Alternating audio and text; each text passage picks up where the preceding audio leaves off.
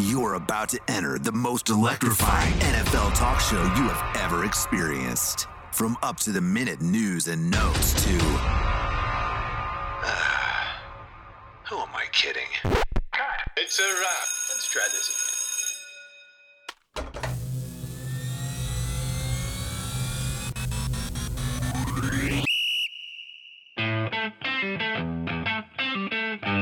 It's the After Further Review podcast with Connor Forrest. Want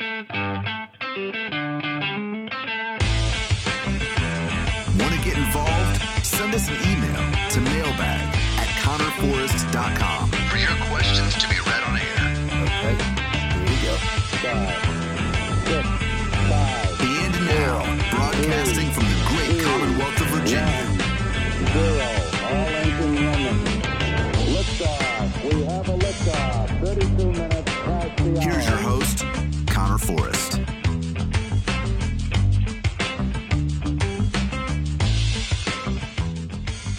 Is already in the books. Can you believe it?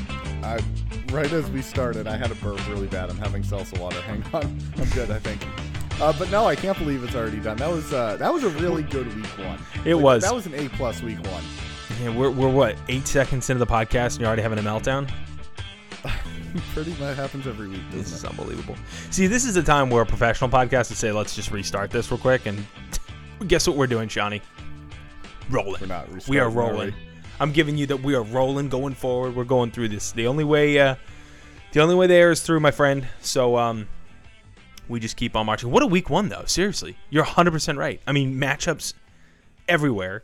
And honestly, just the feeling of having football back just doesn't get better. It just doesn't get better. After Further Review is back, we are going to recap everything week one. And, I mean, I'm telling you, every week it's just going to happen already. We're already just right, again, like Sean, like us powering through the start of this podcast. We're just powering through to week two, and this is what we do. It is Wednesday, September 14th, as these words leave my face. This will be your Thursday, September 15th episode. So we're going to get you ready, locked, and loaded for a great Thursday night matchup tonight as you listen to this. And another fantastic weekend slate of games to go. So we're going to get into absolutely everything you need to know, recapping week one and getting ourselves ready for week two. Before we get there, I want to thank Anchor FM. Anchor is our sponsor for the show today, and as always, Anchor is the easiest way to make a podcast. Download the free Anchor FM app or head to anchor.fm and let them know that Connor from After Further Review sent you. Shawnee, how are you, buddy? What is going on with you? I'm good. I was a little depressed on Sunday at 1. I don't know if you saw the Patriots game, but I'm happy that the Commanders, as the first time ever being the Commanders, got the win against the Jaguars. So congratulations. I know you were there. That was great. With your job. So congratulations to your Commanders. Oh, well, thank you. It was wonderful. We did, in a lot of ways, try to not win. But you know what? Listen, man, it just doesn't matter how you do it. You only get 17 of these, Shawnee. So you got to find a way to win. You just got to find a way to win. Even if the Jaguars just really didn't want to win. We're going to get into everything Commanders as well. I have plenty of thoughts on the first inaugural game for the Washington Commanders. Carson Wentz's debut, rookie Jahan Dotson went off. I mean, plenty of things to get into. On the Commanders side of things, I know tons of Commanders fans listening to this, so we're going to get into everything Commanders. But, Sean, your weekend was good. What did you do on Sunday? Did you have any good grub? Was it... and any good food, or were you doing the big tank of water and gnawing on a celery stick like you tend to do? Ew, no celery. Okay. But yes, I did have the big tank of water. I think I made some Mexican food. Okay. And just watched the games and try to enjoy the Patriots for like the first drive. Yeah, you got the And TV set up, right? just- Do you have the TV set up in the apartment? No, I don't have. I don't have a TV because I never sit down and watch TV. So I'm not going to spend a couple $100 on a TV. So I just watch everything on the computer. You chiseler. You it watch works your out well NFL for me. games on a computer? I watch, yeah. Oh. DirecTV Sunday Ticket. Use my mom's account. I'm one of Oh, those guys. God. This is so bad. You're an alleged adult. No, but it's perfect because what happens is when the Patriots start losing, now I feel like a Redskins fan. When we start losing, when the things really have turned around. When the Patriots start losing, I just put on Red Zone, which I think the Red Zone is probably the greatest invention ever. It really is. I don't think there's any disputing that. But yeah, I just sat home and watched a little bit of football in Red Zone and watched my Patriots lose. So I'm a little bitter about it, if you can't tell. Well, I'll tell you, you have that one bitter Sunday. If you want to be akin to a Redskins fan, what you need to do is have that happen to you every Sunday, and then go back until the first Sunday that you were born and have that happen all the time. And then you're a Redskins fan. Until then, you still, again, just have the Super Bowls and the fan base and all the great things that anyway, all the pain in my face. But don't worry. It's okay. It's a new dawn. We're 1-0. Sean, the Commanders have never lost, ever. Did you know that? We literally have never lost. So it's incredible. We are an undefeated franchise as we speak. So I say we get into everything week 1, shall we? We shall. You want to start out with that Thursday night game, the season opener? Let's go ahead and jump right into it, Shawnee. What was the score? All right, so we had the Bills defeat the Los Angeles Rams 31-10. Despite the score, Connor, it seemed a little bit more spread apart than it actually was. It felt like a closer game, although the Rams' offense just could not get anything started. Cooper Kupp, though, he did have a good game. Matthew Stafford made some mistakes, but Josh Allen, man, he is looking like the MVP a lot of people think he's going to be, doesn't he? Yeah, I mean, they picked up literally right where they left off, right? I mean, the Bills, the hype train was running not Eagles-esque. I mean, the Eagles hype train was just dumb, but the Bills hype train was just running off the tracks, and people were just going way over the top that they're just going to moonwalk their way to the Super Bowl. But the good news is they did nothing to stop that hype train. Josh Allen almost 300 yards and 3 touchdowns. He also had 56 yards on the ground with a touchdown to add to it. Stephon Diggs had a crazy night with 8 receptions, 122 yards, and a touchdown. Yeah, this game was honestly, Sean, I'll go as far as to say the score at 31-10 was not even what it could have been. I mean, I felt like the Bills could have easily gone into the 40s here. The Rams just didn't show up in any capacity. I mean, Matt Stafford didn't have a good night at all. He had 95 passing yards by the time halftime came around. Garbage time, they started racking up some yards as well. But, I mean, 31-10 wasn't necessarily indicative of just how much of a beatdown this was. Of course, Cooper Kupp's going to get his, right? 13 receptions, 128 yards, and a touchdown. He'll find a way to be productive. But, God, what an awful start for a defending Super Bowl team at home in SoFi for the Rams. Yeah, no, I definitely agree. The Rams, not great. The good thing is, though, that their division is winless. Except for the Seahawks. No, the Seahawks won. That's not the winless division. That's right. AFC South is the winless one. They're a 1-win division. But you still gotta think the Rams are gonna at the end of the season be better than the Seahawks. So the last note about this, about this, Sean, and we posted on our Instagram about this Thursday night game that was amazing to me was just how dominating. I mean, it was just a dominant force was Von Miller. I mean, literally, I thought, and most people thought, that Von Miller coming from the Rams to the Bills was going to be kind of, all right, this is his sailing off, his third team in 3 years. This is kind of probably going to be one of his years where he'll be relatively productive, maybe stay healthy, who knows. He just took over that game. I mean, completely and utterly took over that game, and that Bills defense was, I mean, as impressive as their offense, if that's even possible. I mean, I don't see a weakness on that team as long as they can stay healthy. I mean, how good was that? I mean, it was just... they just dismantled the Rams in every capacity. Now, it's not to write off the Rams, but God have mercy, did that week 1 go very south for them. Yeah, no, it definitely did. All right, let's go ahead and move on to another NFC matchup. This was the Saints and the Falcons down in Atlanta. It turned out being a really, really good game. Connor, I don't know if you remember last week, I had the Falcons actually winning this game. They didn't quite do it, but it was only a 1-point game at the end, 27-26. The Saints now 1-0 on the season. Falcons dropped to 0-1. Another loss in Atlanta for the Falcons. But still, a really, really good game to watch. It was a great game to watch if you were not in Atlanta or in Georgia or had any real connection fandom-wise to the Falcons. Because, I mean, this is just another one of those nauseating losses, right? The sky is blue, the Pope is Catholic, Sean likes to drink water, and the Falcons piss away leads, right? It's just that those are just basic human fundamental truths that most people understand to be true.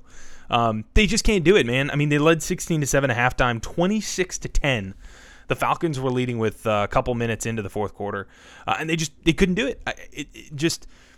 The Falcons are one of those teams where it was so surprising to see how quickly they got off to a kind of a hot start. Honestly, like Cordero Patterson was great on the ground. Drake London had a fantastic rookie premiere. 5 receptions for 74 yards. Cordero Patterson over 100 yards again on the ground with another touchdown. Marcus Mariota didn't look bad, but I got to tell you, man, I can't make sense of how the Falcons, for some godforsaken reason, they just can't. It doesn't matter what coach. It does not matter what quarterback. They can't hold on to leads in any capacity. 26-27. I mean, the Saints just kind of made their way, kind of moonwalked their way back into this game. Jameis Winston with 2 touchdowns for the air, 270. Jarvis Landry over 100 yards receiving. I mean, that was a guy that I didn't think was going to be as productive, but they just found their way back into it. And I just don't know how you could possibly leave this not feeling as depressed as possible as a Falcons fan. All right, well, to Charlotte we'll go, and Baker Mayfield looking for revenge against his old team. He couldn't get it done, though. The Browns with a 58-yard game-winning field goal to win 26-24. The Browns, for the first time since 2001, have won Week 1. What were your thoughts on this game, Connor? Yeah, it was. I was looking back. I didn't watch this game live. I was kind of catching, I was up in the press box. I was kind of catching Red Zone in the corner of my eye, and I would kind of check in on this on occasion. But it was this game, looking at just kind of the All-22 a little bit and some of the condensed versions of this game, like the first, honestly, a majority of this game was just an embarrassing offensive performance. The offensive line couldn't protect Baker Mayfield. I mean, the Panthers' offensive line was just so bad. They couldn't get any sort of drives sustained in any capacity.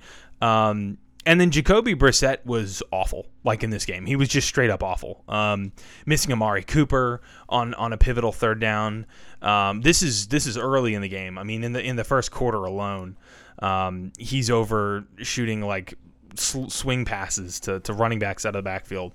He had an interception dropped, should have been a pick. He threw in a double cover. He just looked really, really dreadful. Mayfield was fine, 16-27, 235, a touchdown and a pick, which the pick was just the worst, just overthrow you'll ever see.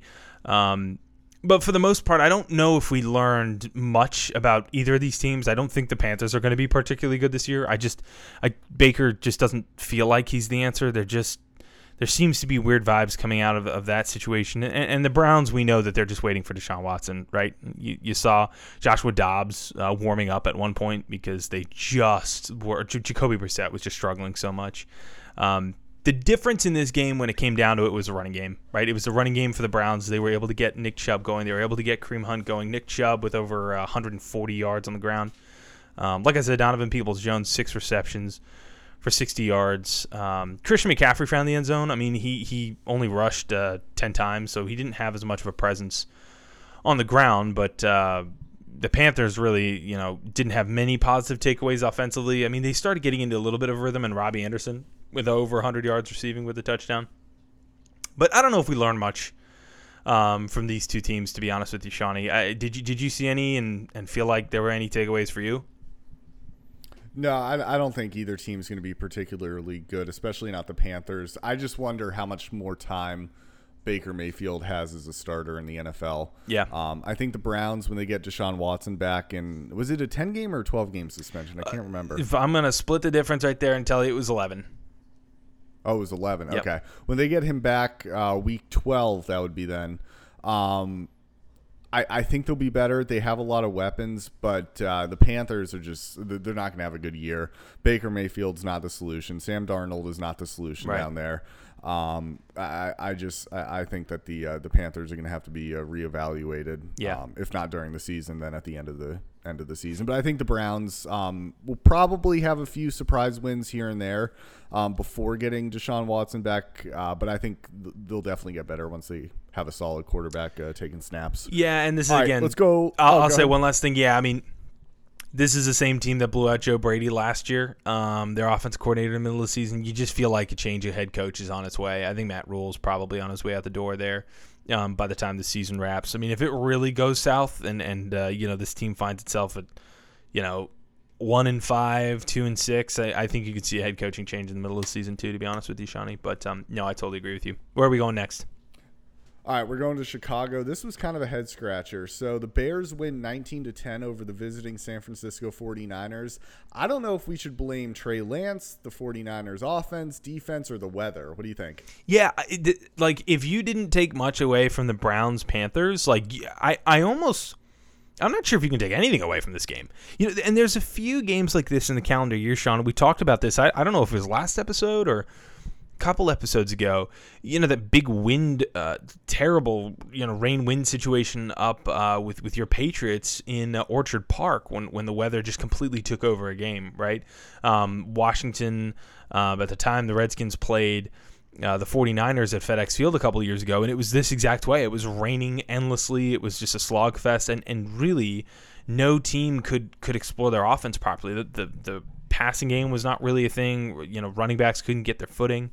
I think this was just, to be honest with you, I don't know if you can take much out of this. Khalil Herbert on the ground was good, right? He had a touchdown. Justin Fields had 2 touchdowns through the air, but again, 121 yards for Justin Fields. On the other side, Trey Lance, 164 yards.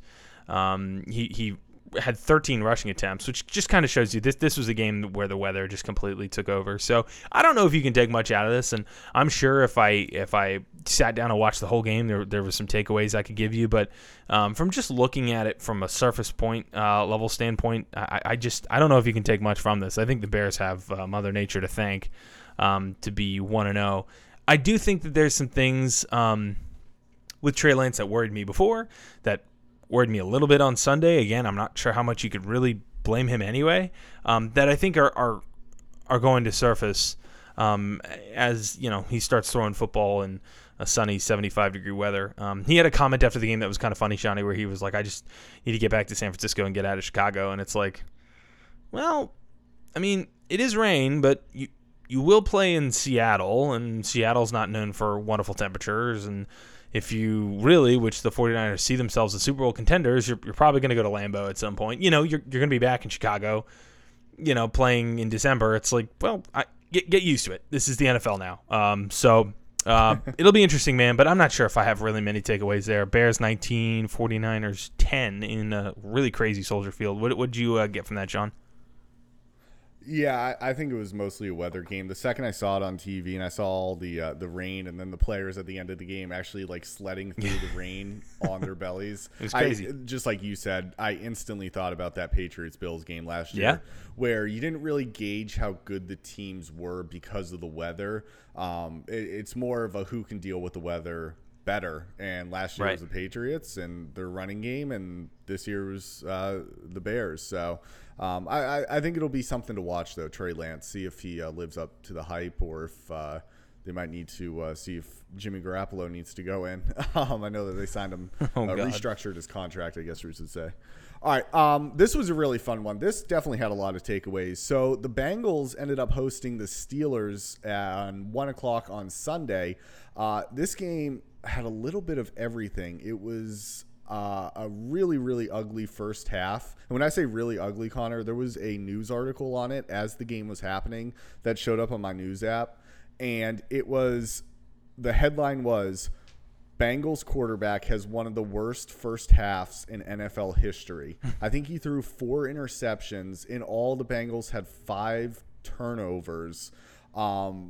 Burrow's first pass of the season was a pick 6, which is just a horrible way to start your season, especially as the team that went to the AFC or went to the Super Bowl representing the AFC.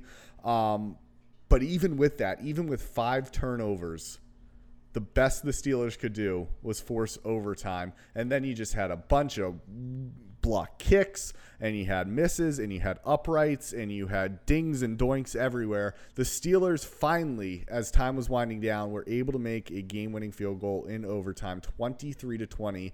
They walk away in probably, I would say, the biggest upset of week 1. What do you think? Yeah, no, I without a doubt think so. Now, I'll preface this by saying, and I hate to say this, and I could be wrong, and maybe I'm wrong, any team coached by Mike Tomlin is going to have a shot. I'm sorry. I think that highly of him.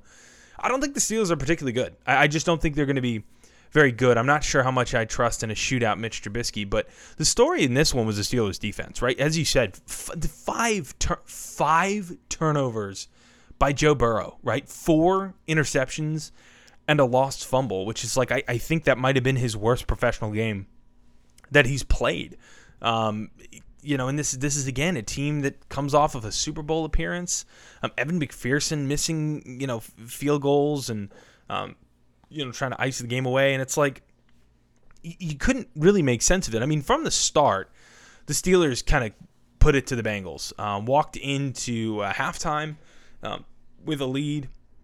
And it felt like they were going to be a menace all day. Now, this again is an AFC North battle.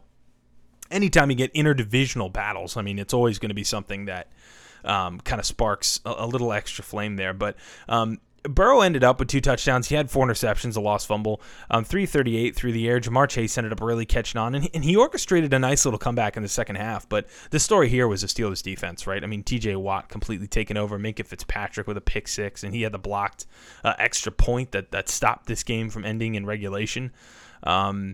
Remarkable. I mean, this is I think again, and if T.J. Watt is hurt for an extended period of time, like I just don't know what the Steelers really have in terms of cards to play with.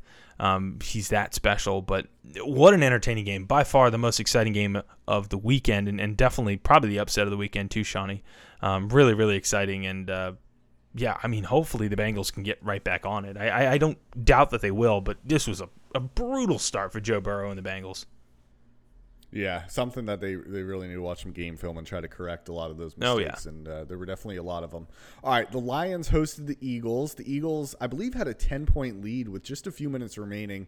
And then the Lions, they almost always do it, Connor. I mean, how many games last year was it like the Lions came within a couple points? They put together this crazy comeback, and they fell short. And this was another case. The Eagles beat the Lions 38-35. Now, correct me if I'm wrong, Connor, but everybody's kind of overhyping the Eagles. I think everybody's overhyping Jalen Hurts. Definitely.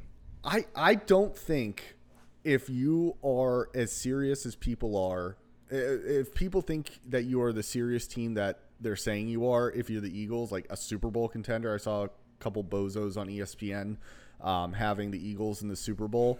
You can't be letting 35 points up when you're in Detroit. That's just not – you can't have that type of defense and expect to win a Super Bowl against the Lions. Yeah. Am I wrong to say that? No, definitely not. And they're not Super Bowl contenders. I'm sorry. They're just not. Do I think they could win the East? Sure. I mean, if the Cowboys are going to be as bad as we think they could be, I still don't think the Giants are going to be great. I don't think the Commanders are going to be great. I mean, I could be wrong. I think they have a lot of upside, but I'm just not sure if I would really put them as anything more than a wild card possibility kind of ceiling. Look, yeah, the thing here were both defenses were just awful. The Eagles defense could not stop DeAndre Swift in any capacity. 144 yards on the ground on 15 attempts with a touchdown. Jared Goff wasn't particularly impressive. I mean, he had a pick that was tipped. One of his picks were tipped, and I didn't really feel like he was either won them the game or necessarily lost them the game. He was okay. The Lions defense is bad. I mean, they're just bad, and the Eagles took advantage of it. They scored a defensive touchdown with a pick six, but I'll be honest with you, the Lions defense was bad, and on the flip side, the Eagles defense was bad. The two things that stood out for me here were receivers on both sides. Amon-Ra St. Brown, I think, has the potential to be a legit star in this league. Not just a productive receiver, but an actual star. Had a touchdown. His stat line wouldn't necessarily knock your socks off, 64 yards on 8 catches with a touchdown, but he's just such a great route runner, really physical, great hands, just a balanced overall receiver. And then on the other side, A.J. Brown came to show up. I mean, 10 receptions, 155 yards for him in his Eagles debut. So those are two receivers to watch, two guys to watch on either team as they part. Washington has the Lions upcoming, and I think we're going to see what the Eagles can actually do this coming Monday night against the Vikings, coming off a huge win, and we'll see really what the Eagles are made of. I just don't think the Lions are particularly good. So, yeah, really, again, closer on the scoreboard than it really was. But, I mean, that speaks to the Lions, giving them a good punch at the end, and the Eagles' defense kind of faltering. But either way, Eagles 1-0, and Lions dropped to 0-1. All right, so we had our first tie of the season. It was the Colts and the Texans, a game that the Colts definitely should have won. It ended up being 20-20. Some questionable decisions by Lovie Smith towards the end of the game. Nonetheless, both teams are 0-0-1 to start the season. So let me ask you this, Connor. Even though it was a tie, in the record book it goes down as a tie and nobody won or lost the game, is it fair to say that the Colts actually lost the game and the Texans won it, given the expectations going into the matchup? I think you can say that, right? I think you can say that. And Lovie Smith had something really interesting to say after the game in regards to his decision to punt, right? I don't have the exact number, but it was in the 20s in terms of seconds left on the clock in overtime. They had the ball with a 4th down at midfield, and they decided to punt it, and they decided to literally just settle for the tie. Lovie Smith, and I think correctly, was getting a lot of heat for this and going, what are you doing here? I mean, what's the deal? And he had something interesting to say, Sean. He said something along the lines of the fact that his team was gassed, and that's just where we are right now. I know where our team is at. Our defense was gassed, and I think we were just happy, essentially just happy settling for the tie, and he admitted that as much. And he was getting a lot of heat for it, and I think correctly so. You should never want to play for the tie. But what does that say about where the Texans are? And it's Lovie Smith being totally honest, for better or worse, and you have to commend him for it, is him saying, dude, we're bad. We're not good. This team is not competitive right now. We don't have a good roster, so a tie is a win for us at this point. And the Colts were a team that were heavily favored coming in, and obviously incredibly overrated going into week 1. So whatever, we'll just take the tie and take our victory. That's really for the Texans. Davis Mills was not bad. They didn't really get any running game going.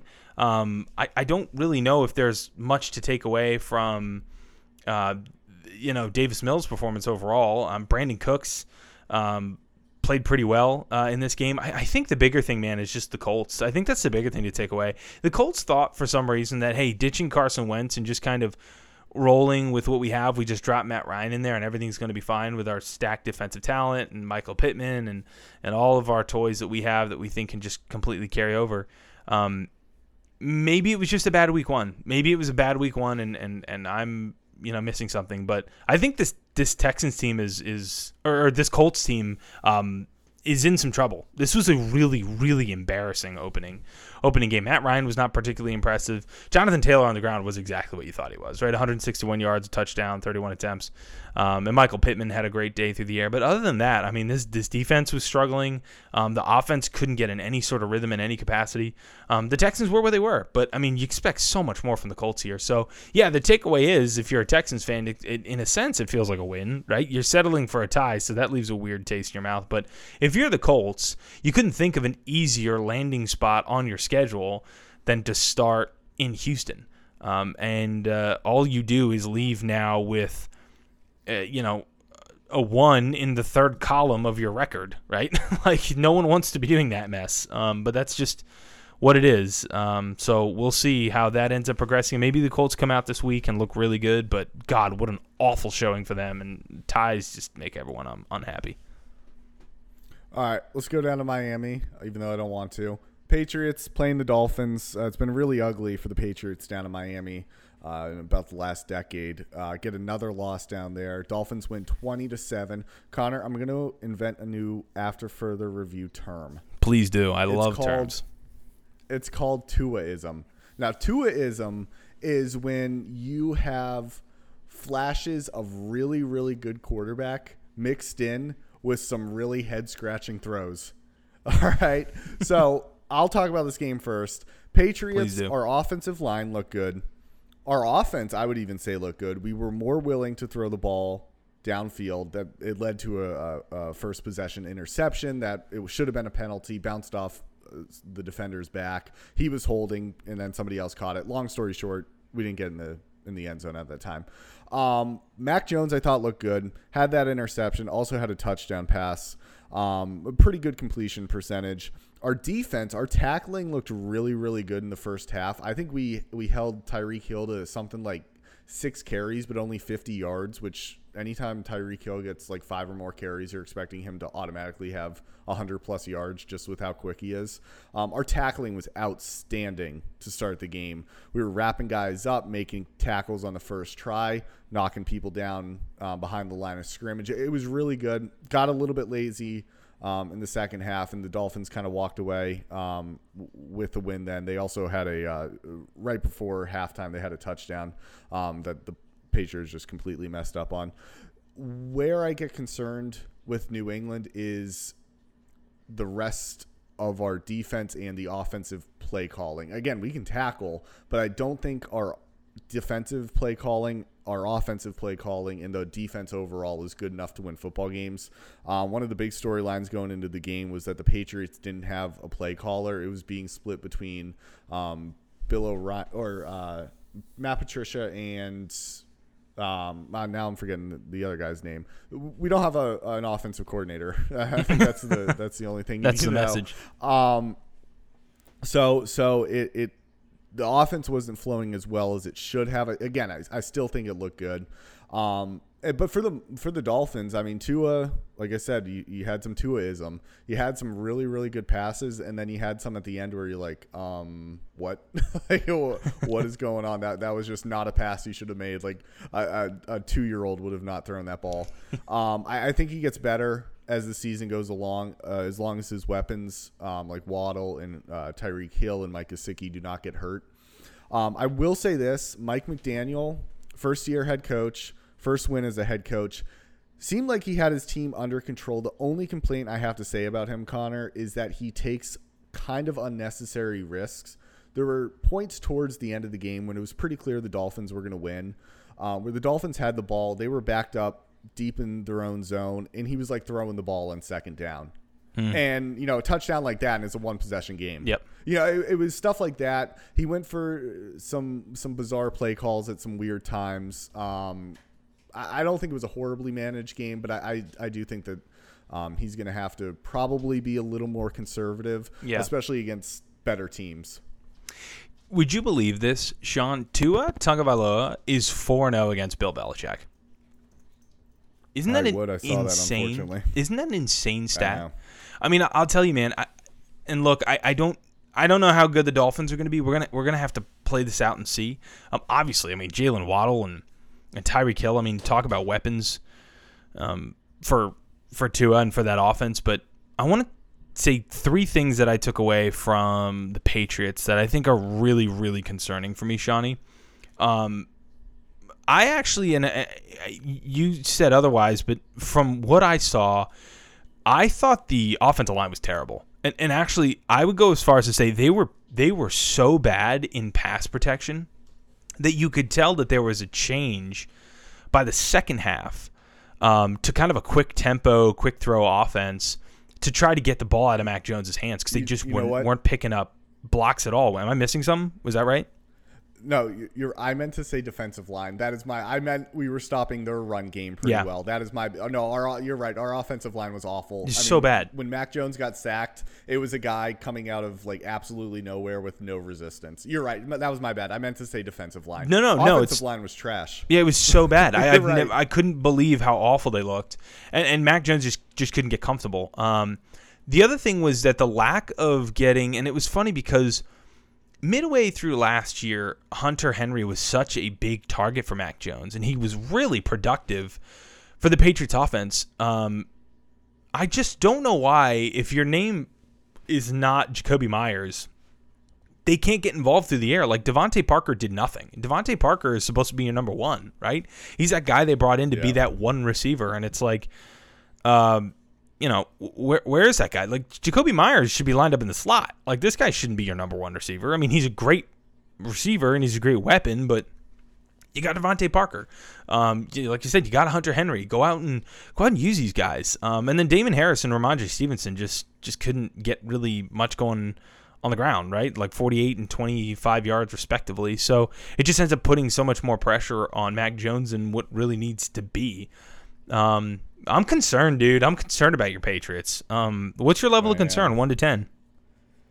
I'll I'll give it right now a 6 because I really did like our offense, especially on the first couple drives. We just couldn't finish drives. I think that's a relatively easy correction. I think that's easier to fix than our defense. Right. Interesting. Well, we'll keep and see. We'll keep on and see, and we'll see if Connor, if we finish drives, I can count 3 drives that we would have scored on, and all of a sudden we have the lead. Now I don't know if that means a win or if the Dolphins start trying harder later in the game, but we at least have probably 2 or 3 more touchdowns. So it's one of those games. I'm sure you've seen them before. Oh, I saw it on Sunday. It's nickname is the Jacksonville Jaguars. Oh yeah, yeah. It's like we'd be winning by so much more if you just freaking scored. Yep. Anyways, all right, this game, Connor, I would say if there was one game that was as advertised that turned out being exactly how we thought it would be the Ravens at the Jets. Yep. Lamar Jackson went off. I think he had 3 touchdowns, 1 interception late in the game. 24-9 win for the Ravens over the Jets. Your thoughts on it? Yeah, I mean, Lamar Jackson, talk about putting a bet on yourself and saying, nope, I am not going to sign that long-term deal, most guaranteed money of all time. You can shove it where the sun doesn't shine, and I'm going to take more risks on myself. It ended up being a little bit of a slower start, but, I mean, once they got going, it was over. I mean, Lamar Jackson was having himself a day. Rashad Bateman had himself a day. Devin Duvernay, Mark Andrews. I mean, just, you know, the whole kit and caboodle. J.K. Dobbins was sidelined for the game, but Kenyon Drake stepped in there. I'm not going to lie to you, Sean. What's there to say about the Jets? I mean, I hate saying this, but Joe Flacco is not a functional NFL quarterback anymore. Like I don't know what they're doing. I don't know why.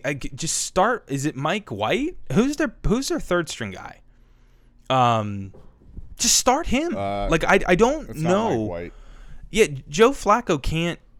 He just can't do it. Like his finals, he threw the ball 59 times. I mean, talk about garbage time. By halftime, he just had 2 yards over 100, so 102 yards and an interception at halftime. It just was a lot of back foot throwing from him. He's just not an NFL quarterback right now, and I'm sure he'd be great as an analyst. I'm sure he'd be great doing whatever he's doing. He's just not a functional NFL quarterback right now. And if you're at the Jets, I know you're sitting here dealing with, well, when Zach Wilson's healthy, well, we just hold out when Zach Wilson's healthy. And I'm just like, I don't know, dude. They just did not look good at all. So for Jets fans, just pray to God that Zach Wilson gets back sooner. And if you're a coach at the Jets and for some reason you're listening to this, just start Mike White. Like, what are you all doing? Kind of how we expected it. 24-9. Yeah, Ravens take the W there. That's just kind of how it was supposed to go. All right, in Tennessee, we had a pretty shocking upset. The Giants end up beating the Titans 21-20 after going for 2 late in the game. They didn't want the tie; they wanted the win. Connor, did you like that play call? Dude, I did. And listen, you're gonna hear me say something here that's really strange. Because I hate the Giants, I hate the Eagles, I specifically hate the Cowboys. Right? I'm a Redskins, Commanders fan, and the reality is. The NFC East teams, I hate. I want them to lose all the time. I was really happy to watch the Giants win this one. It's odd because I don't like them, but I was so happy to see it. I've said this now about the Bears. I've said this about my own home team. I've said this about the Giants. The NFL is just better when those teams are good. Right, Sean? Like, they are. The NFL's better when the Bears are competitive. The NFL's better when the Giants are good. The NFL is better when the Commanders are good and winning again. And FedEx Field is not empty. It's full. It's exciting. The NFL's just better in that way. And it was really refreshing to see the Giants come out with a win. And not in a, look, they're a year removed from Joe Judge kneeling basically on a third down in his own red zone in week 17 for some godforsaken, just literally quitting, right? And Ben McAdoo and all of his craziness, and they're not far removed from having head coaches that not only are not competent at the job, but are quitters, like complete quitters. If there's one thing Brian Daboll just said to the world right now is he's not a quitter. He will go down in flames or he will come out a winner, and he did. He came out a winner, and can you imagine?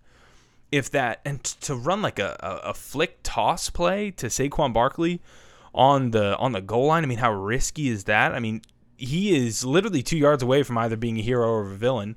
And can you imagine the heat he gets if that doesn't work and you lose a game in Tennessee that you worked so hard to kind of scratch and claw out a team that's on the AFC side that's just better than you?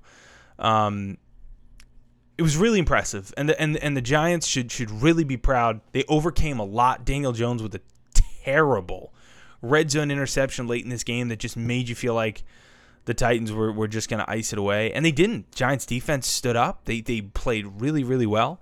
And this was the Saquon Barkley show, man. Saquon Barkley looked like rookie year Saquon Barkley again.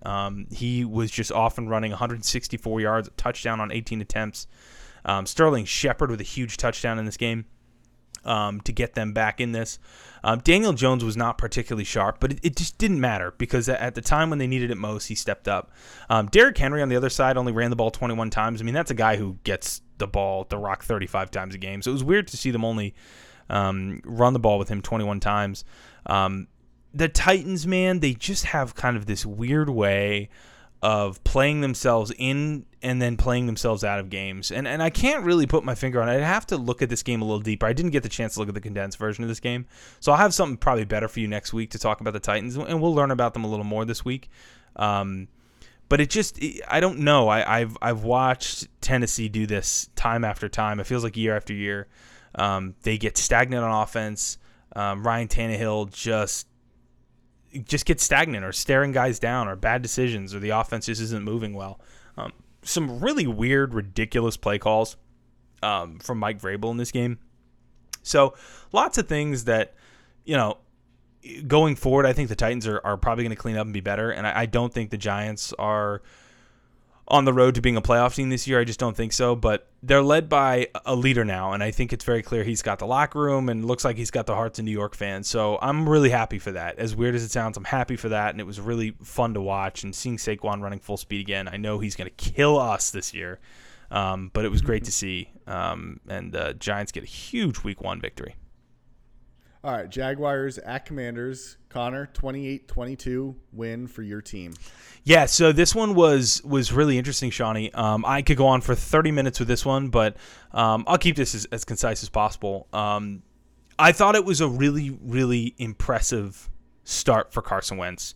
Now, statistically, if you watch this game, over 300 yards, 4 touchdowns. He had a pair of picks. Nothing that would blow your socks off. Nothing that would really, really impress you. And if you watch this game, on the contrary, you actually saw some things from Carson that were concerning, right? You had 2 back-to-back picks on back-to-back offensive plays. One just awful out route, just late throw right into the arms of a sitting Jaguars corner. It was just a terrible throw. And then Trayvon Walker, first overall pick from this last draft, just made the play of a lifetime on a pretty weird, totally misrun screenplay from Washington's offense. But what you saw from Carson Wentz in this game was something that we were concerned we didn't see last year, and we hadn't seen in his last year with the Eagles, was overcoming adversity. And he did. Washington came out to a 14-3 lead. They scored on back-to-back. They scored a touchdown on their opening offensive drive. They haven't done that in a long time. They scored on back-to-back offensive possessions to start the game, touchdown-wise, for the first time since they won the Super Bowl in 1991. So this offense, not only were they productive, but I think they can be a legit threat. Like, I think offensively this team can be a threat. Terry McLaurin found the end zone on a deep play, a beautiful, elite throw from Carson Wentz, stepping up in the pocket, manipulating a defense with his eyes to get himself back in the game, get them within, I think they got them within a point at that time. Or got them within 2 points because they missed a 2-point conversion. But Jahan Dotson, their receiver pick in the first round, had 2 touchdowns in his debut. Curtis Samuel, he had a bad fumble, but my God, was he just so electric. He was putting dudes on skates all day. I mean, just turning on dimes and out of the backfield. He was running in the slot, outside, down the middle of the field. I mean, they were using him everywhere. I was so impressed by Scott Turner's offense. I think a lot of positive things to take away from the offense. This defense, again, I'll say it like I say every week, is such a concern for me, Sean. I'm still just so concerned. Jamin Davis had a horrendous game. I mean, he was so bad in this game. William Jackson, our corner, who we're paying, he's the second highest paid player on this team, and he had a horrific game. Kendall Fuller, who's usually a star, had a terrible game in the secondary. I mean, the secondary was really struggling in this. And Jacksonville were able to really do what they want. On the Jacksonville side, my biggest takeaway from this game, from a Jacksonville side, Shawnee, was actually Trevor Lawrence. He looked bad. Like, I'm just going to say, he really, really looked bad. He was missing guys left and right. And to be honest with you, when Jacksonville started getting their footing and their offense started moving, they were able to start, moving the ball on the ground. James Robinson had a big day. Travis Etienne had a good day out of the backfield catching the ball. They started getting things going. Trevor Lawrence was just missing guys, like just straight up floating balls, like completely inaccurate, was not moving well in the pocket at all. Washington was doing a decent job up front. John Allen had a great day with interior pressure. But God, like Trevor Lawrence could not move around in the pocket. He got sacked a whole bunch. I don't know what the final number there was. He might have gotten sacked, 4 or 5 times, to be totally honest with you, Shawnee. He really, really struggled. He had just one of the worst interceptions you'll see to seal the game at the very end, rolling, on the weak side across his body and just kind of hurling it up, and it just ended up being an arm punt. It was just a really bad day, and I think the biggest one was missing Travis Etienne in the corner of the end zone, who just beat the brakes off of Jamin Davis, and it's just a flow. It's literally just a touch pass that Sean, to be honest with you, like me or you could probably make, and Trevor Lawrence just missed him. He just literally overthrew him by 10 yards, and it was a walk-in touchdown. And that was a day for the Jags. They killed themselves in penalties. They killed themselves with drops. Travis Etienne had a dropped walk-in touchdown. They settled for field goals inside the red zone. They had 2 or 3 trips in the red zone that ended up at, I think they got a combined 3 points out of 2 or 3 trips into the red zone, which was just bad. I mean, just really, really bad. So, it's funny. Doug Peterson, I think, is a good coach, and I think that team has a lot of talent on it. And you hope to see Trevor Lawrence take a step up in this coming year. Like Josh Allen defensively as a linebacker, Trayvon Walker showed off, but it's weird to see with a new coaching staff and new talent and a great draft, and Travis Etienne back, like they were still making those boneheaded decisions that you saw last year with Urban Meyer head coach, and it's just like, what is going on? It's just very undisciplined, very sloppy. So we'll see if they clean it up and they can get going in the as the season progresses. But they looked bad. I think for Washington, you just found a way to do it. It was a good confidence booster. The stadium was packed, at least in the lower bowl. FedEx Field is never packed, but the energy was great and the fans were great, and the players were really feeding off it, and it was really exciting. At the end of the day, to walk away 1-0, which is something they can't really say very often. But Washington comes out, 1-0, and Jacksonville are just gonna have to figure it out. So we'll see. Those are 2 teams. I'm really. I mean, obviously Washington's my team, but fascinated to see what Jacksonville turns into. Shawnee, really am. All right, let's go out to the desert. The Chiefs visited the Cardinals and got the big win, 44-21, 5 touchdown passes for Patrick Mahomes. Your thoughts on this one? Yeah, I mean, was there even a question? Like, I mean, everyone said, "Oh, the Chiefs are going to take a step back with that Tyreek Hill." It's like, really though? Are you sure? Are you positive about that? 5 touchdowns, 360 for Pat Mahomes. Travis Kelce, 121 yards and a touchdown. They just did what the Chiefs do. I mean, there's not much more to say than that. I mean, you've seen this Chiefs offense at its best, winning Super Bowls, showing up to Super Bowls, and just doing what they do best. And quite frankly, this game could have been in the 60s, Sean. They literally just took their foot off the as, like towards the end of the third quarter, heading into the fourth quarter. Like if they wanted to, they could have put a 60 spot up on the Cardinals, who were so bad defensively, it would make your face hurt. Their team is so bad defensively, and Kyler Murray was just not good in this game at all. 193 and 2 touchdowns through the air. A lot of that, again, in garbage time. But they couldn't get anything going. I knew that the Cardinals weren't going to be particularly, I think they would take a step back. And there's always been this weird energy with them. But, and they're missing DeAndre Hopkins and Rondale Moore, obviously. But it just was really just an ugly game for the Cardinals, who again, they extended their coach, extended their GM, they gave Kyler Murray all the money in the world, and it's like, are you sure that was the right decision? Are you sure about that? So we'll see. Cardinals got their just brakes blown off them in this game, and we'll see what this weekend looks like. I think week 2 is going to tell us a little bit more and kind of answer some of those loose end questions from week 1. But yeah, Chiefs did not miss a beat, Shawnee. All right, AFC West matchup, probably one of the better games of the week. The Raiders visiting the Chargers in Los Angeles. Chargers end up getting the win, 24-19. Your thoughts on this one? Yeah, this was interesting because, again, the Chargers kind of did what they could to almost lose this game at the end, but just a better team. Better team in this one. The Raiders were really just slow starters in this one. Justin Herbert, 279, 3 touchdowns. Austin Eckler didn't do too much on the ground, but Keenan Allen, before he got hurt, 66 yards through the air. Devontae Adams made himself a presence, 141 yards and a touchdown in his debut. You can already tell him and Derek Carr have such a great connection. There's so much optimism with that pair, and I think they're going to be fantastic. Again, man, the one thing with the Raiders, I'll just say that is a problem. It's been a problem for 2 years now. That offensive line is just awful. It's just so bad, and it really disrupts their flow of offense that they just can't really get anything going. Derek Carr just had no time, really. He was just constantly being swarmed by defenders. 5 sacks in this one, and just a lot of throws that were rushed off target, and they just couldn't really get anything going.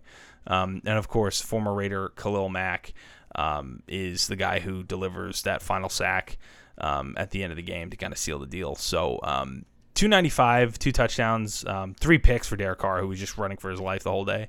But optimism there for the Raiders with Devontae Adams. But the Chargers were just better offensively. Obviously, without Keenan Allen, that's going to take a step back. But DeAndre Carter, former Redskin, did really well, 64 yards and a touchdown. Jared Everett, Mike Williams, they just kind of rolled. So, yeah, I think the Chargers are where they need to be, 1-0. All right, Packers at the Vikings, the America's Game of the Week on Fox. The Vikings really with a very impressive win against the Packers, who just could not do anything. Aaron Rodgers with absolutely no weapons to throw the ball to.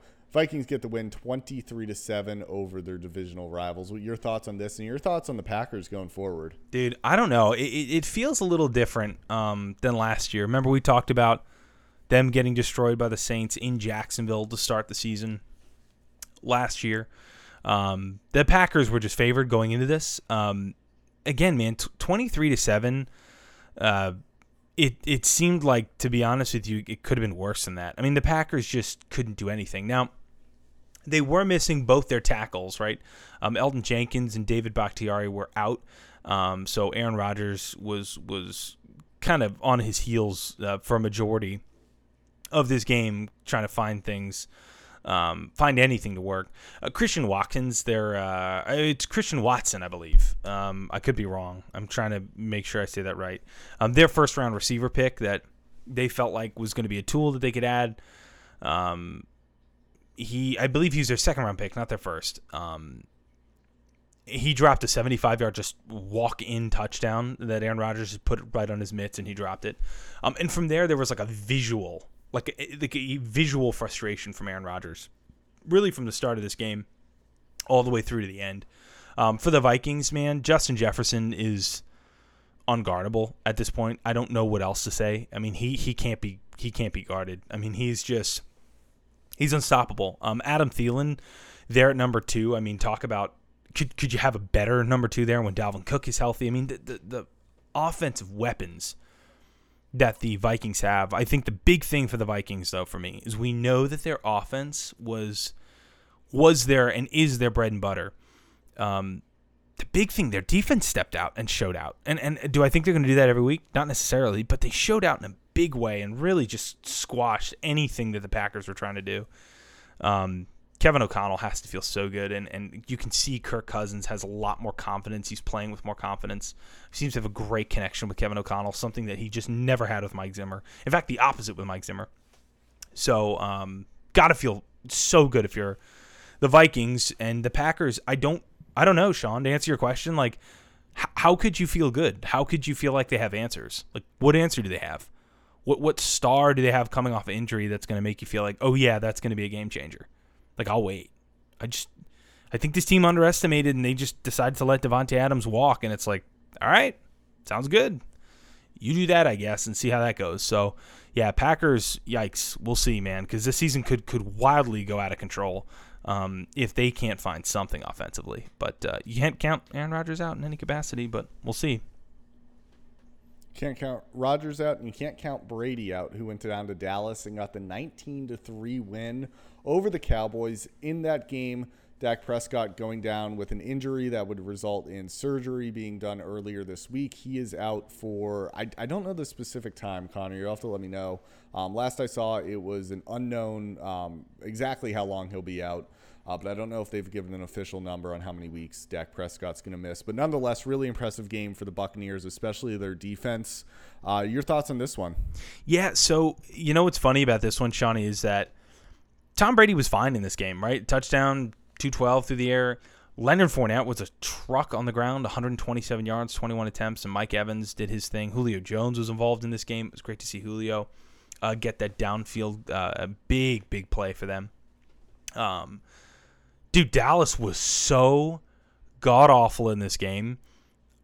It's just, I think, I said this to you before, Dallas's best chance was last year. Their best roster was last year.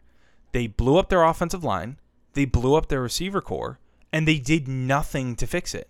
They did absolutely nothing to fix it. CeeDee Lamb was not really to be found in this game at all. And then after CeeDee Lamb, it's literally just a bunch of me and Sean's running out there. Like, there's nothing out there, right? Ezekiel Elliott, he looked, pretty explosive. That's one positive takeaway I'd have. The defense, other than Micah Parsons, just couldn't really do much of anything. And again, man, I got to tell you, the offense, even with a healthy Dak, was just I'm telling you, you thought letting Amari Cooper, and Dallas fans were so fast to chase Amari Cooper out of town, and it's like, all right, you do that. But if you expect someone to walk in here, Michael Gallup hurt, and you just drop a random guy in there, like Dak Prescott's a good quarterback. He is. He's not a Tom Brady. He's not a Josh Allen. He's not a Pat Mahomes. This is not a guy who can elevate guys to being elite when they're not. And by the way, most quarterbacks cannot do that. So Dak Prescott, broken thumb, right? My understanding is that he had a couple screws and a plate surgically implanted into his thumb to help the healing process. 6 to 8 weeks was the initial timetable. Now, Jerry Jones comes out and says, we're not going to put him on IR. We think he could be back in 4 weeks or less. That's not true. That's just not going to happen. This is a broken thumb, and this is on a throwing arm of a quarterback. That's just not going to happen. Obviously, that's a business thing. A lot of people are saying, hey, Dak could come back in 4 weeks. And it's like, no, we won't. He will not. At best, 5 to 6 weeks, at complete best. The initial diagnosis from anyone who had any medical background was saying 6 to 8 weeks, and probably close to 8 weeks and 6 weeks. But I think this is a business decision by Jerry Jones. Obviously, you want to have some hope. You want to have people invested in thinking if Dak can come back. And maybe he just went to Dak and said, dude, we need you before this. We need you to heal up. I have to have you, because if Dak Prescott is out 6 to 8 weeks, it's cooked. It's over. Dallas is done. Now, that's not to say that when Dak comes back, all of a sudden everything's going to be okay, because he was in this game and they put up a wonderful 3 points. They were terrible in this game. God, Dallas have so many questions, Sean. So many questions, and I have zero answers to them. Do you think their season is over? If Dak is out 6 or more weeks, the season is without a doubt over. There's no doubt. Because the problem is, Sean, for me, is that even when Dak is back, what is he going to give you? He looked terrible before he got hurt. He looked terrible. Now, Joe Burrow looked terrible week 1. Plenty of guys illegal. I mean, there was a lot of terrible, Trevor Lawrence looked god-awful. Ryan Tannehill, god-awful. Like, there was plenty of bad quarterback performances across the league. But what is to make you think that all of a sudden Dak comes back from it and he's healthy and fine? Like, what's to say that thumb is not impacted in any capacity? I don't get where people get this concept from. So We'll see. The answer to the question is if he's out 6 or more weeks, yeah, season's cooked for Dallas. It's over. And that's just kind of where I think we're going to end up being for them. All right, let's move on to the Monday night game. The Broncos upset big time in Seattle. Geno Smith going off for the Seahawks. They get the win 17-16. Your thoughts on this one and your thoughts on the Seahawks' first half performance, because that was a lot different than their second half performance. Sean, I do want to start with this, though. With this game, this was the big question for me that I was not prepared for, clearly. Now, again, I'm not up in Seattle. I'm not a fan. I'm not a media member up there, so it might be different. If I was up there, I might have a different takeaway. Were you prepared for all the booing that Russell Wilson got? No, not at all. I couldn't believe it. I mean, I was expecting a video montage. I was expecting the big teary-eyed salute, the big take the helmet off and fist in the air and standing ovation. And look, when the game starts, it doesn't matter, right? They're booing him, they're yelling at him, whatever. But in the beginning of the game, I mean, there was none of that. There was none of it. You could see post-game there was just zero warmth. Pete Carroll and Russell Wilson clearly hate each other, which is really, honestly, kind of sad. I was not prepared for the vitriol that ended up playing itself out in this game. Big takeaway from this, Shawnee, is the Broncos just looked totally disheveled. And Troy Aikman on the broadcast brought it up. Everything just looked late. A bunch of delay of game penalties, guys not in the spot they needed to be. Russell Wilson was not particularly accurate. I didn't feel like he was using his array of weapons really well. Like Jerry Jeudy had his big touchdown, and Courtland Sutton got involved a little later in the game, but it took a while to get Courtland Sutton involved. The Broncos just looked disheveled, and I don't know what was going on. They looked like they were discombobulated and all over the place. And on the other side of things, the Seahawks just were playing inspired football, and I just didn't really realize how much this game meant to the Seahawks, to the organization, to Pete Carroll, to Geno Smith personally. I mean, he played with such moxie, and he just deserves all the props in the world. I mean, a guy who was discounted and a guy who people just didn't think even was a viable starting quarterback. But, a guy who just played with such heart and kind of left it all out there, played good conservative football, made some really good throws, commanded the offense really well, looked like he was very comfortable in the system, and just gave a home crowd on a Monday night to kick the season off. Something that they desperately wanted was beating Russell Wilson. Big takeaway for the Broncos is just how bad of a debut Nathaniel Hackett had. I mean, his clock management at the end, to be an NFL head coach and to manage clock like that is inexcusable. It's just a part of the job that you have to be not just good at or adequate at. You need to excel. You need to know exactly. It's a game of chess with a clock when it comes down to the 2-minute warning and beyond. And he just completely mishandled everything, trying to set up Brandon McManus with the second longest field goal in NFL history to walk off the game instead of giving the ball to Russell Wilson. Like, what are we even doing here? A really embarrassing game for him and for the Broncos. Just an ugly showcase on national football or on national TV. Just an ugly showing, Shawnee. What takeaways did you have from this game?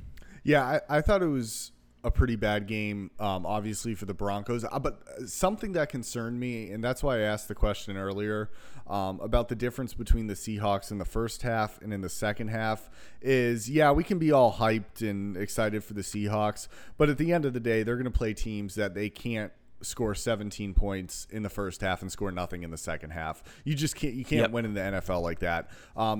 Chances are you're not going to get 2 turnovers on the goal line in every single game. You're not going to have weird, like you said, end of game clock mismanagement where you're wasting 30 seconds off the clock to bring it down to 20 and then bringing your field goal kicker on and all that fun stuff. You're just not going to have that. So if you're the Seahawks, pat yourselves on the back. Good job. You got the win. You weren't supposed to win.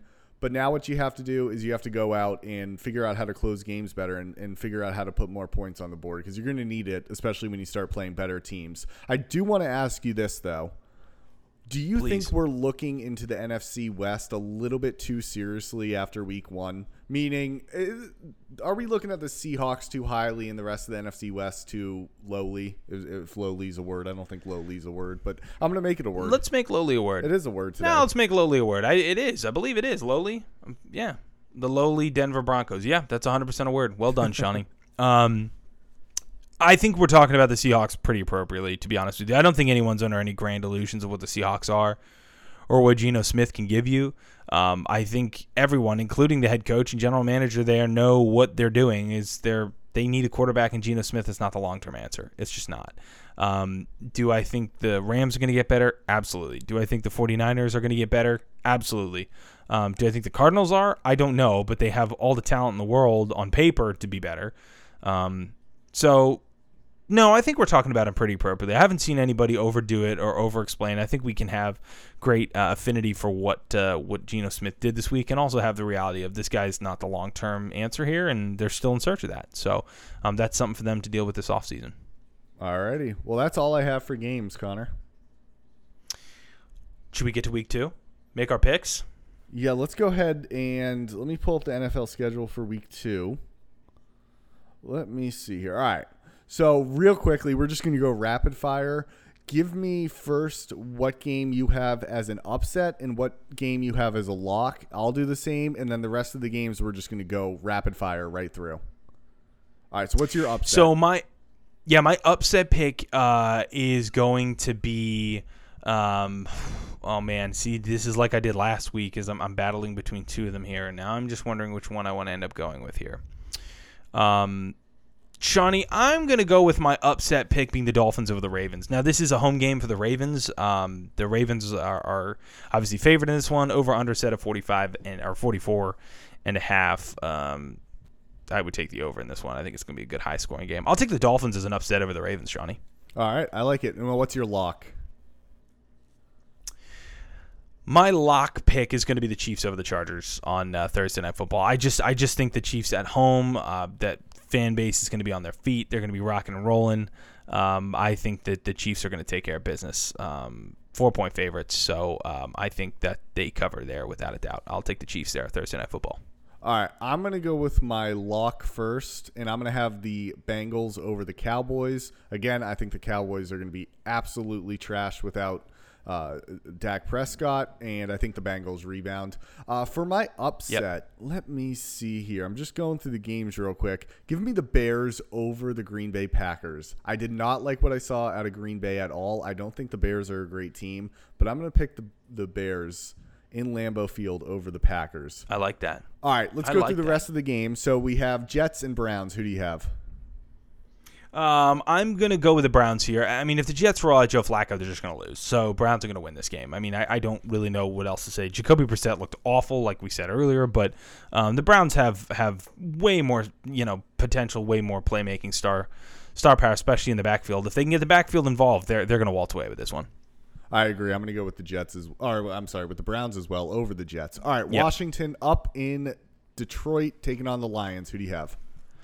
I'm going to pick my Commanders. I picked them last week, and they did well for me. I'm going to pick them again. I think this is going to be a high-scoring game, oddly enough. I don't trust this defense at all for the Commanders, but I certainly don't trust the defense there in Detroit. And I just think Washington showed enough offensively that make you feel pretty darn good. And I don't trust Jared Goff, so we'll take the Commanders there up in Detroit land. All right, I like it. I'm going to stay with the Commanders as well. I think it'll be a close game, but I think Washington will pull it off. All right, Week 17 flashbacks from last year. Remember when the Colts went down to Jacksonville and they just needed a win to get into the playoffs, and they couldn't do it? It was absolutely awful on the Colts' behalf.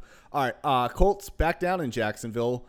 Both teams winless early in this year, I should say. Who do you have in this one? I'm going to take the Jaguars, Shawnee. I don't think the Colts are going to rebound the way that they should. I think they're well coached, and again, I think they've got plenty of talent on paper. I don't know. The Jaguars were a couple plays away from honestly, really, Shawnee, a dropped walk-in touchdown from Travis Etienne, and then Trevor Lawrence just lobbing a ball over Travis Etienne's face on different ends of the field over the course of a game. It's 14 points they literally just left on the table from basic, like, pitch and catch stuff. I think the offense can move. I think the offense can score. I think James Robinson on the ground was amazing. And out of the backfield, Travis Etienne is another amazing tool. Marvin Jones is out there. Looked really, really good for them. And then Christian Kirk, say what you want, Christian Kirk was a factor. I mean, he put up some numbers. He had over 80 yards receiving against Washington. So I think they could do it again. I'm going to pick the Jags here. I'm going to go with you as well. I like Jacksonville, down in Jacksonville, hosting the Colts. All right, Tampa Bay in New Orleans to take on the Saints. Tom Brady, if I'm not mistaken, has not won against the Saints in New Orleans as a member of the Bucs, except one time in the playoffs when it really counted. Who do you have in this one? I think it happens this week, Sean. I think I'm going to take the Bucs here. I think the Bucs are just more consistent offensively when they can feel their groove. And if Leonard Fournette comes out and puts out over 100 yards, it just takes the pressure off of Tom Brady. Does Chris Godwin come back next week? I don't know. Does he come back in 3 weeks? Who knows? But I just think consistently, if their offensive line can stay healthy, I mean, this is just a big thing with the Bucs. Can they stay healthy? Can they avoid any major injuries? I think, at least for this week, their offense proved to be capable, and I don't know if the Saints can really keep up with them. I mean, they found themselves in a big hole, and thank God they played the Falcons and got away with it, but I don't think you get away with that with Tom Brady. I'm going to go with the Saints. I love my Tom Brady, but I'm going to go with the New Orleans Saints. I think the streak continues in New Orleans with the Saints beating Brady and the Bucs. All right, Carolina at New York. Could we see the Giants go 2-0 to start the season? What do you think? Yeah, actually I do.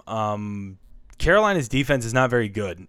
So I think if Saquon can step up and have a good day, and if Daniel Jones can just avoid the ridiculous turnovers, and maybe I'm just too late in saying that. Maybe just saying that is kind of dumb because, in a sense, that's kind of part of Daniel Jones' game, unfortunately. Like, he's a tall guy, big arm, can push the ball downfield, but just it comes with the territory. Kind of like Carson Wentz, just comes with the territory. But I'll take the Giants here, Shawnee. I think if Saquon, like I said, can step up and step out, I think, I don't think that Carolina have really answers defensively to stop it, and I just don't think Baker Mayfield has answers offensively to answer it.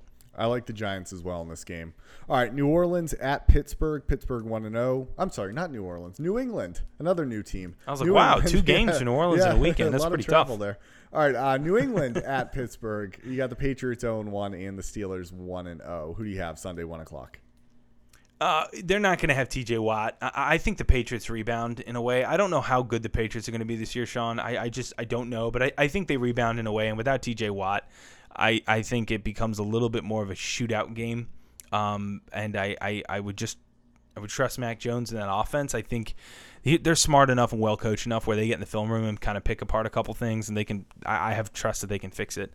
I'll take the Patriots, Johnny. I'm going to go with New England as well. All right, Atlanta out in Los Angeles. Rebound game for the Rams, you think? Yeah. If I'm the Falcons, I might not even get on the plane. I might just call Sean McVay and say, dude, I'll just take a W. I'm not even going to waste the gas. Yeah, Rams are going to have a rebound game, and I think it's going to be ugly. So could be wrong, but take the Rams in every bet possible if you're a sports bettor. All right, I like the Rams as well. All right, Seattle at San Francisco. Who do you have? I'll take San Francisco. I think in better weather, I think Trey Lance can start utilizing those guys a little better. Deebo Samuel was really productive in the rain, despite the fact that the weather was so bad. He still found a way to get involved through the air and on the ground. So I think in better weather, you're going to see Trey Lance push the ball downfield a little more and get those tools involved. So I'll take the 49ers. I'll go with the Niners as well. All right, I already picked this one. Who do you have? Bengals, Dallas. This is gonna be the Bengals. This smells of a rebound game. I think Jamar Chase is unguardable. Joe Mixon out of the backfield. The Bengals are just a better team, and without Dak, I mean, you forget it. All right, Houston traveling to Denver. Can Denver get their first win? Yep, Denver will. I think they will. The Texans. I mean, they can't win or lose, which is amazing. Like, it almost takes another level of just saying, yep, we're going to tie, to realize, oh, man, are we bad. I think the Broncos have a get-right game, and I think this is a nice little landing spot for Russell Wilson in his home crowd, and home stadium, to kind of have a little bit of a warmer welcome, a little bit of an ovation to kind of soothe a little bit of the clear, animosity and the divisiveness that was his return to Seattle on Monday night. I think the Broncos take care of business here. I like Denver as well. All right, fun one in the desert. We have the Cardinals and the Vegas Raiders. Who do you have? I'm going to take the Raiders. I'm going to take the Raiders. I know their offensive line is just so bad, but Devontae Adams. That's all I really have to say. And Arizona's defense was so putridly bad. against Pat Mahomes and the Chiefs to start the season off. So I'm going to trust that the Raiders can get themselves back involved in this, back on track at least, just getting all the juice they can out of their tools. And I think against Arizona, they'll probably do the same thing. I like Las Vegas in this one. I think they go to 1-1 on the year.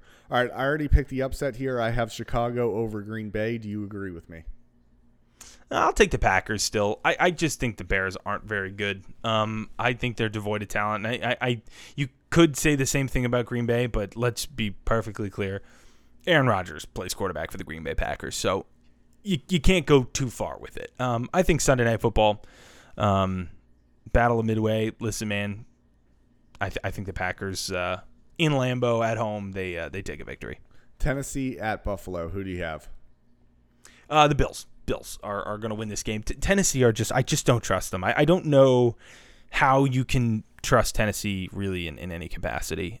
Offensively, defensively, they were getting after Daniel Jones, and I think they've got a great and really strong front seven. But Ryan Tannehill just really makes me question things. And look, maybe Sunday was just a really, really bad outing for them, but it's enough for me to just not trust them going forward.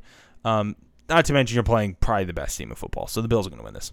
I agree. I think this is an easy lock for Buffalo. All right, Minnesota at Philadelphia, Monday Night Football. What is going on here? This is Monday Night Football Part 2. Hang on. I just noticed that. This is correct. All right, Monday Night Football Part 2, Minnesota at Philadelphia. I did not know that. Wow. Monday night doubleheader. That's exactly right, Shawnee. 7:15 for the Titans and Bills, and then Monday 8:30 Vikings Eagles. So, I mean, that is a fantastic slate of games. Vikings I think are going to win this. I think this is going to be a fascinating game on a lot of levels. I think you're going to see the Vikings now. I mean, look, they're not at home and they're not against the Packers, and they seem to always do well at home against the Packers. But I think this is a new Vikings team. I think this is a Vikings team to be really, really scared of. I hope I'm not wrong because I've said that in the past, and they have made me look like a fool. I don't buy the Eagles in any capacity. I just don't. And if the Eagles show up and show out against the Vikings, it's time to start talking about them differently. I just don't think it's going to happen this week. So I'm going to take the Vikings here. I'll go with Minnesota as well. I do like the Vikings in this one. All right, Connor, that is it for games coming up in week 2. Can't believe it's week 2 already. Oh, man. It's ridiculous. Absolutely ridiculous. But what a great slate of games. I'm just so glad football's back, Sean. Just life is so much better when football's around. Another great slate of games. Shawnee, what is your plan this weekend for the games? Anything special? What are you doing? I do not have anything special. I think I'll do the same thing I did last week and just hang out and eat some Mexican food and watch on my laptop. What about you? Listen, man, I will be at home. I'm so depressed for you. I'm so sorry. Hey, maybe you should just come up and watch it with me. I might have to. Maybe you should just come up. Yeah. Yeah, you might just. We'll watch the Patriots or the Commanders? Oh, this is a great question. Maybe I put you downstairs and watch the Patriots down there. I'll just hang out downstairs. I'll put you in your little den. Yeah, there you go. Yeah, go to your room. I think go to your room. That's exactly right. You can leave the laptop behind, though. We have some TVs over here. So, but Shawnee, that sounds awesome. Anything else I'm missing? I think that is it. I think that's it, my friend. I'm just looking at the show sheet. I think I have everything. Yeah, everything's ticked off. We're set to go, man. An awesome slate of games ahead. Hope you guys enjoy it. Hope you all enjoyed week 1. NFL season's back, baby. So I know if you guys have been away from the podcast for a little bit and you're just rejoining us, welcome back. But we will be here all season. We'll be recapping and looking forward to all the games. We will give you our take on every single NFL game this year and all the news and notes you need. So we'll make sure you guys are prepared. I'm going to work on getting a guest in for next week's episode as well, Shawnee. Maybe Jacob or Ian. I could give them a ring and see what the deal is. But we also want to get a mailbag episode going in the near future too. But for now, we are just rocking and rolling. The NFL season is here, so you all enjoy it. Shawnee, thank you so much for joining us tonight. Always good to hear you. Yeah, thank you for having me. It's good to be here. Always good to see you, buddy. I will see you next week. And, hey, man, I'll see you Sunday. Let's just make this happen. I'll see you Sunday, right. And we're going to get some grub, and we'll make it happen, and we can make fun of each other. By the way, can we get a round of applause for Shawnee's meme game? on our Instagram Thank you. the other day. I mean, it was a 10, an absolute 10. So make sure you're following us on social media, by the way, at After Further Review Pod on Instagram. Sean is always putting out some great content there with our social media accounts. So make sure you hit subscribe, follow, 5-star review, all the good stuff. And we will be here for you. For Connor Forrest, Sean Ouellette, After Further Reviews in the books. We will see you guys for a Week 3 preview and a Week 2 recap. And as always, I will catch you guys on the other side.